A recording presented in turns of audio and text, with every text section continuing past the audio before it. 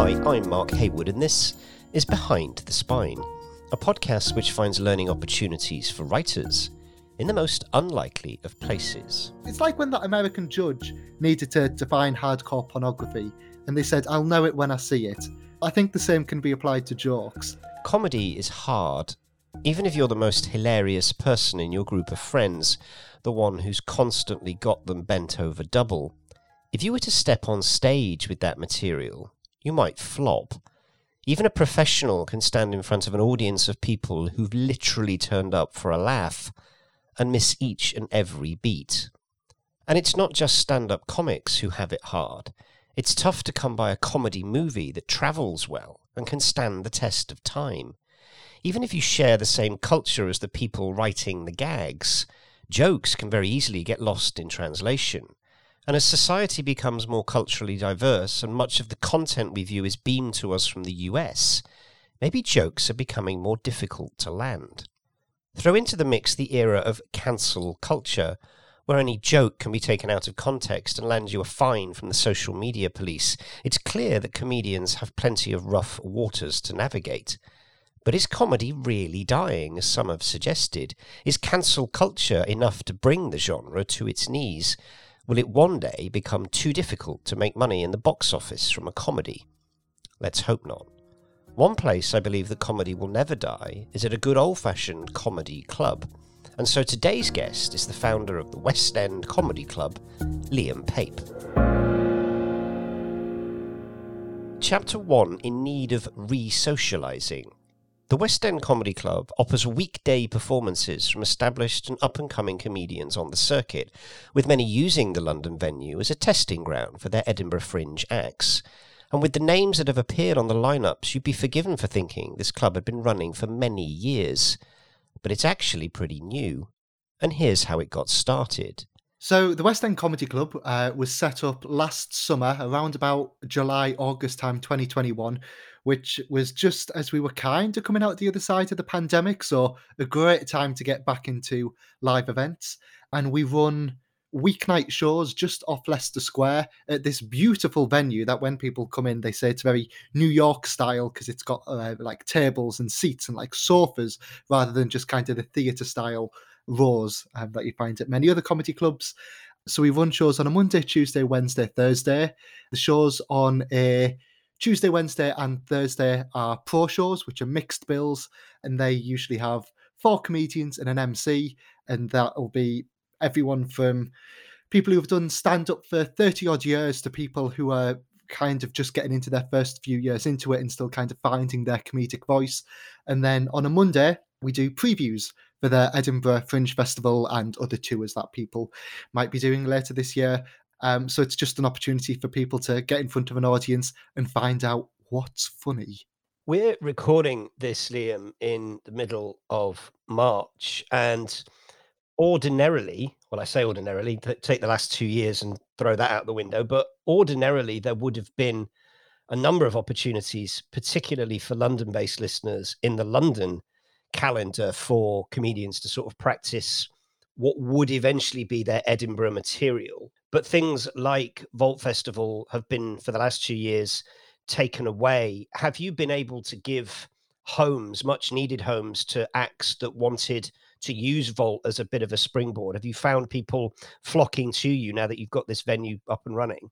We have indeed. So Vault Festival wasn't supposed to be cancelled this year. They actually had people booked and it was pulled probably about a month before it was due to take place, which also coincided with us adding Mondays and knowing that we just didn't want to do another mixed bill pro night and wanted to do something else.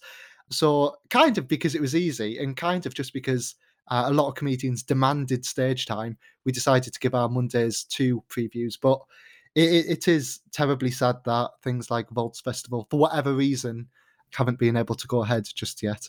One of the things I've found as I've been tentatively going back to the theatre is the thrill of being in the auditorium and in the audience and watching live art. I've always been a fairly nervous comedy venue audience member because I kind of don't really want to get picked on because I wouldn't trust myself not to say something smart and then get outsmarted by by by a comic.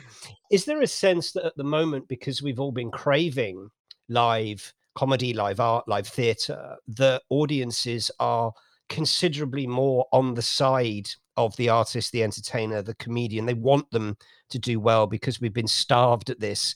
Or are we, as comedy audiences, as brutal as ever in terms of heckling and booing? What have you seen in the live performances? I'd say it's more the latter. I'm afraid that people have got, and it's not even that people have got more brutal since the pandemic. I think, and I've spoken to a few comedians about this recently, I think people almost need re socializing. And when I say that, I mean that we've spent 2 years trapped inside with our thoughts. And I do. I've spent a year working from home thinking, you know what? That thought is actually quite a good thought. I need to share that thought with other people. So there's been a few cases since we started the club last summer where comedians have been doing not even like controversial material, but just doing stuff about the pandemic, and people now have the urge to chip in and make their views clear on either like vaccines, lockdowns, but even things that are kind of non-controversial subjects. So we had a comedian doing a bit about her own relationship with the LGBT community. And there was an audience member who stood up and just disagreed with the concept of, and it's like, what are you doing? People have paid good money to sit and listen to the funny person on stage, not your opinion at the back. And I mean, to an extent, comedians are great at dealing with hecklers, and they can make a quick retort and then put you back in your place. But again, speaking to people in the comedy industry over the last few months, what's been a little bit shocking to us is just how people have been unwilling to back down. As in, they make their heckle, they get the funny put down by the comedian, but they're not doing it to heckle. They're doing it because they're trying to make a point, or it's, as I said, people just need to be re-socialized and remember that you're part of an audience. Like the Yes, it's person not on a stage, the debate. person with the mic, no. But apart from that, we've seen like great demand from people to get back out and see live comedy again, which is great because, like a lot of things in the arts and theatre world, when people were locked inside, there's not much you can do. So I know a few comedians tried doing virtual shows on like Zoom and stuff like that, and some of them like had great fun. Others playing to like rooms where people are sat in their pajamas in their kitchen with like a straight face because I mean half of comedy is the atmosphere and the environment. So yeah, it's been great to be back. The notion we need to be rehabilitated back into a theatre or a comedy club, I can completely see what you mean by that. And yes, and I did listen in on a few Zoom calls, and I think there are a couple of things on this. One, this notion of it not being the same, I think is true. But then I think as an industry, we need to champion different routes to market. And no, it isn't the same. So stop comparing it. And I know a number of companies were extremely successful when they pivoted online and did a huge amount. I know Mischief Theatre did a huge amount of stuff that was broadcast online, and it allows you to reach potentially a much bigger audience. However, we have this notion of comedy as being actually either things like Live at the Apollo, in which case you're watching at home on a weekend, or you're lucky enough to be in the Apollo, in which case it's huge, or an intimate comedy club like the one that you have set up and like the one that you're trying to champion, in which case you are essentially part of the act, part of the story, and potentially, if you can't keep your mouth shut, part of the joke, right? And that's, I think, Yeah. one of the alluring things about going to live comedy is that there is the potential for the act to be very different every single night that you go. And I think, is that still there? Do you get that buzz when there is a comedian in the room with a live audience? It feels different, doesn't it? It feels completely different. And I think one of the joys of live comedy is, especially with clubs in London and around the country, is kind of buying your ticket, maybe knowing one name from the television, maybe one or two names from radio and TV, but then seeing something completely new. And this comes back to your point about different routes into comedy. So at the moment, and partially because of the pandemic, it seems that there's a number of young comedians who've almost started their comedy career on TikTok, which was I'm not quite sure whether they were like intending to be comedians first or just again happened to be locked inside for a year and thought, I quite enjoy making funny videos. Would this kind of cross over to a stage quite well? But yeah, seeing kind of different variety and the whole diversity of like musical, alternative, new, young, TikToky comedians, and I think that is part of the joy of live comedy. Chapter 2, My 60 Seconds. To a comedian, the audience can either be their downfall or their salvation. If you're gelling with an audience, the job's easy. If you're hitting friction, then it can go downhill very quickly. So is there a secret sauce? When you're playing on the circuit and you're constantly facing a carousel of different audiences, how do you set yourself up for victory each time? And here's where I make my admission. I've tried stand-up comedy. I did a class in Los Angeles, spending time trying to perfect the craft in order to deliver just one 60-second routine. And it was the longest 60 seconds of my life. I have to say, we do not give comedians the respect they deserve. No. I mean, you can go to any open mic night in the country and see the difficulty it is to come up with a funny 1 minute, let alone 5 minutes, 10 minutes, anything past that. In terms of how people put stuff together, I think the best kind of observational comedians I've spoken to will always be the people who you least expect them to be. They're not the ones who are the life of the party. They're the ones who sit at the back of the party with a notebook watching other people and making little stories in their head of, oh, wouldn't it be funny if that person did that? Oh, that person's got a bit of a funny trait. How can that be molded into something larger, something that has a punchline at the end of it that you can tell on a stage? But it very much depends on the comedian. I mean, again, was working with a young comedian a couple of weeks ago. She arrived at the gig and she was like, I've just written some material on the tube. I'm going to test it out. Let's see how it goes. So maybe it's a little bit like how Yesterday came to Paul McCartney, where the great story is that he woke up one morning and he just had the lyrics for Yesterday in his head. Maybe some comedians operate like that. I think on the writing process, though, I was thinking about this morning, and I think there's almost a few good lessons from journalism that you can kind of plug into writing stand-up comedy, which is journalism's all about conciseness and clarity and expressing things in as few words as possible while still making the point. And I think a few comedians, not to name names, could learn stuff from that, essentially, which is if a story's taken too long to tell, if you're not getting enough punchlines in, if there's not enough laughs in there, then you need to like work on the material and almost make it more condense almost and increase the laughter to story ratio. But that being said, an important thing to comedians as well is staying true to your own voice. So if part of the way you are and part of your comedy persona is explaining things in a certain way or telling stories in a certain way, then you also don't want to throw that out the window just to be punchline, punchline, punchline. But again, it's about finding that balance, because if you don't have any punchlines, you're doing a TED talk. Earlier, Liam, you used the word controversial. I'd like to hang in that space for a while if I can, because what one person finds funny is somebody else's invective on Twitter. And we are a very polarized world at the moment. There is a lot of hate out there. There is a lot of anger out there. And there's also a lot of misunderstanding as to whether a joke is funny. And we're very quick to take offense. There are more than enough examples for me to quote, but one that has come up this year has been all over the news is Jimmy Carr's latest Netflix routine, in which he has been hauled over the coals, not for the first time in his comedy career, about what he said. I don't necessarily want to give air to the joke that he used, but it is difficult, isn't it? Comedy can be very, very controversial. I remember a friend of mine directed a documentary called The Outcast Comic in 2016 for Sky Arts about Andrew Lawrence. And he had a very, very famous, as you'll remember, blow up about just a Facebook post that just went viral for all of the wrong reasons. And in it, Al Murray says, he talks about the fact it's very hard to know where the line of acceptability is. And the quote he uses in the introduction is, you only find out where the edge is when you fall off.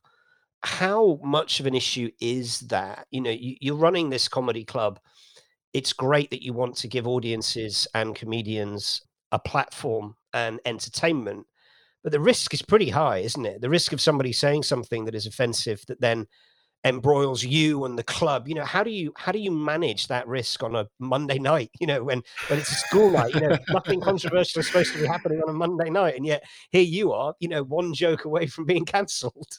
Gosh, where to start? So I think the main thing is that context is important. So with all these examples of people being quote unquote cancelled, I think context is key. So with Jimmy Carr and the Netflix special, the horrific joke he told was part at the end of his special that he prefaced it by saying, "These are a bunch of jokes I'm going to tell to try and get cancelled." So then when you take one of those jokes out of context and put it on Twitter and then try and, I hate this word, but try and quote unquote cancel him, then I don't know. I just imagine kind of Jimmy Carr sat in his mansion. I presume he lives in a mansion, just kind of laughing, being like, well, they realise that they're being the butt of the joke by trying to cancel me because that was the whole point of the. So yeah, context is key. And for me, the thing about kind of Andrew Lawrence slash right wing comedy was the real world is very different to Twitter. And like a lot of these things, people talk a big game on Twitter. But I saw Andrew Lawrence like probably about a dozen times over the last 5 years from him just performing at different clubs. And it was only maybe about six performances in that maybe one of the comedians kind of rolled his eyes and said, or it was she in this instance, said, "Oh, he's a right wing comedian." Because when he went on stage, he barely did any right wing material. And that was often a theme. So I think the thing that makes Jimmy Carr a little bit different to comedy clubs in general is that in instances like Jimmy Carr, that's his tour. People have paid money to see him. They kind of know what they're getting. Hence why when he made this horrific joke on his tour, no one who was there tweeted it out immediately after saying this is horrific. Even when the Netflix special came out in December, it was a whole month after that before the controversy hit Twitter, which was bizarre. Anyway, but the point I'm making is the difference is comedy clubs, a lot of the time you don't know who's going to be on. It'll be people who will challenge your views. It'll be people who are doing all different types of comedy, as I said earlier. And I think comedians respect that too and know that they're going in kind of cold to an audience. So they're thinking, should I do my most controversial material and potentially alienate half the crowd? Or should I do not apolitical, but political material which is funny? And I think it comes back to what's funny is funny, but then I suppose it's easy for me to say, I don't know, it's like when that American judge needed to define hardcore pornography and they said, I'll know it when I see it. So I think the same can be applied to jokes. I'll know a good joke when I hear it because chances are other people will be laughing as well. Chapter 3, Uncancelable. So what is the future of comedy? Is cancel culture its death knell? Dave Chappelle has been cancelled many, many times. At a certain point, you've got to stop saying cancelled. Postponed, maybe? When you turn up to a horror movie, you expect to be scared. If you show up to a Frankie Boyle concert, you expect to be shocked. Comics, like any artists in any genre, need to deliver the material that's expected of them to give their fan base the hit that they're looking for. And while social media may be making that more difficult, plenty of people are still turning up to see these comedians. It turns out that cancel culture might not have the influence it claims. Cancel culture is a strange one because especially in the American comedy scene, comedians have seemed to make that their brand, which is I've either been cancelled or I'm uncancelable, but then they still have these sellout national tours because there is almost a culture now of people who hear the words cancel culture and are drawn towards it because they think it's all about free speech, and it's a complex issue. And I think cancel culture means different things to different people. But kind of just going back to the more controversial material point, we had a headliner called Finn Taylor a few months ago who has done like Have I Got News for You and quite a bit of television. And the MC came to me at the interval before Finn was due to go on saying, oh, the crowd's a bit timid this evening. They're just a bit like quieter compared to usual. I'm not sure how Finn's stuff's going to go down because Finn he's a bit of a edgier comedian. And the MC was maybe rightly so a bit nervous.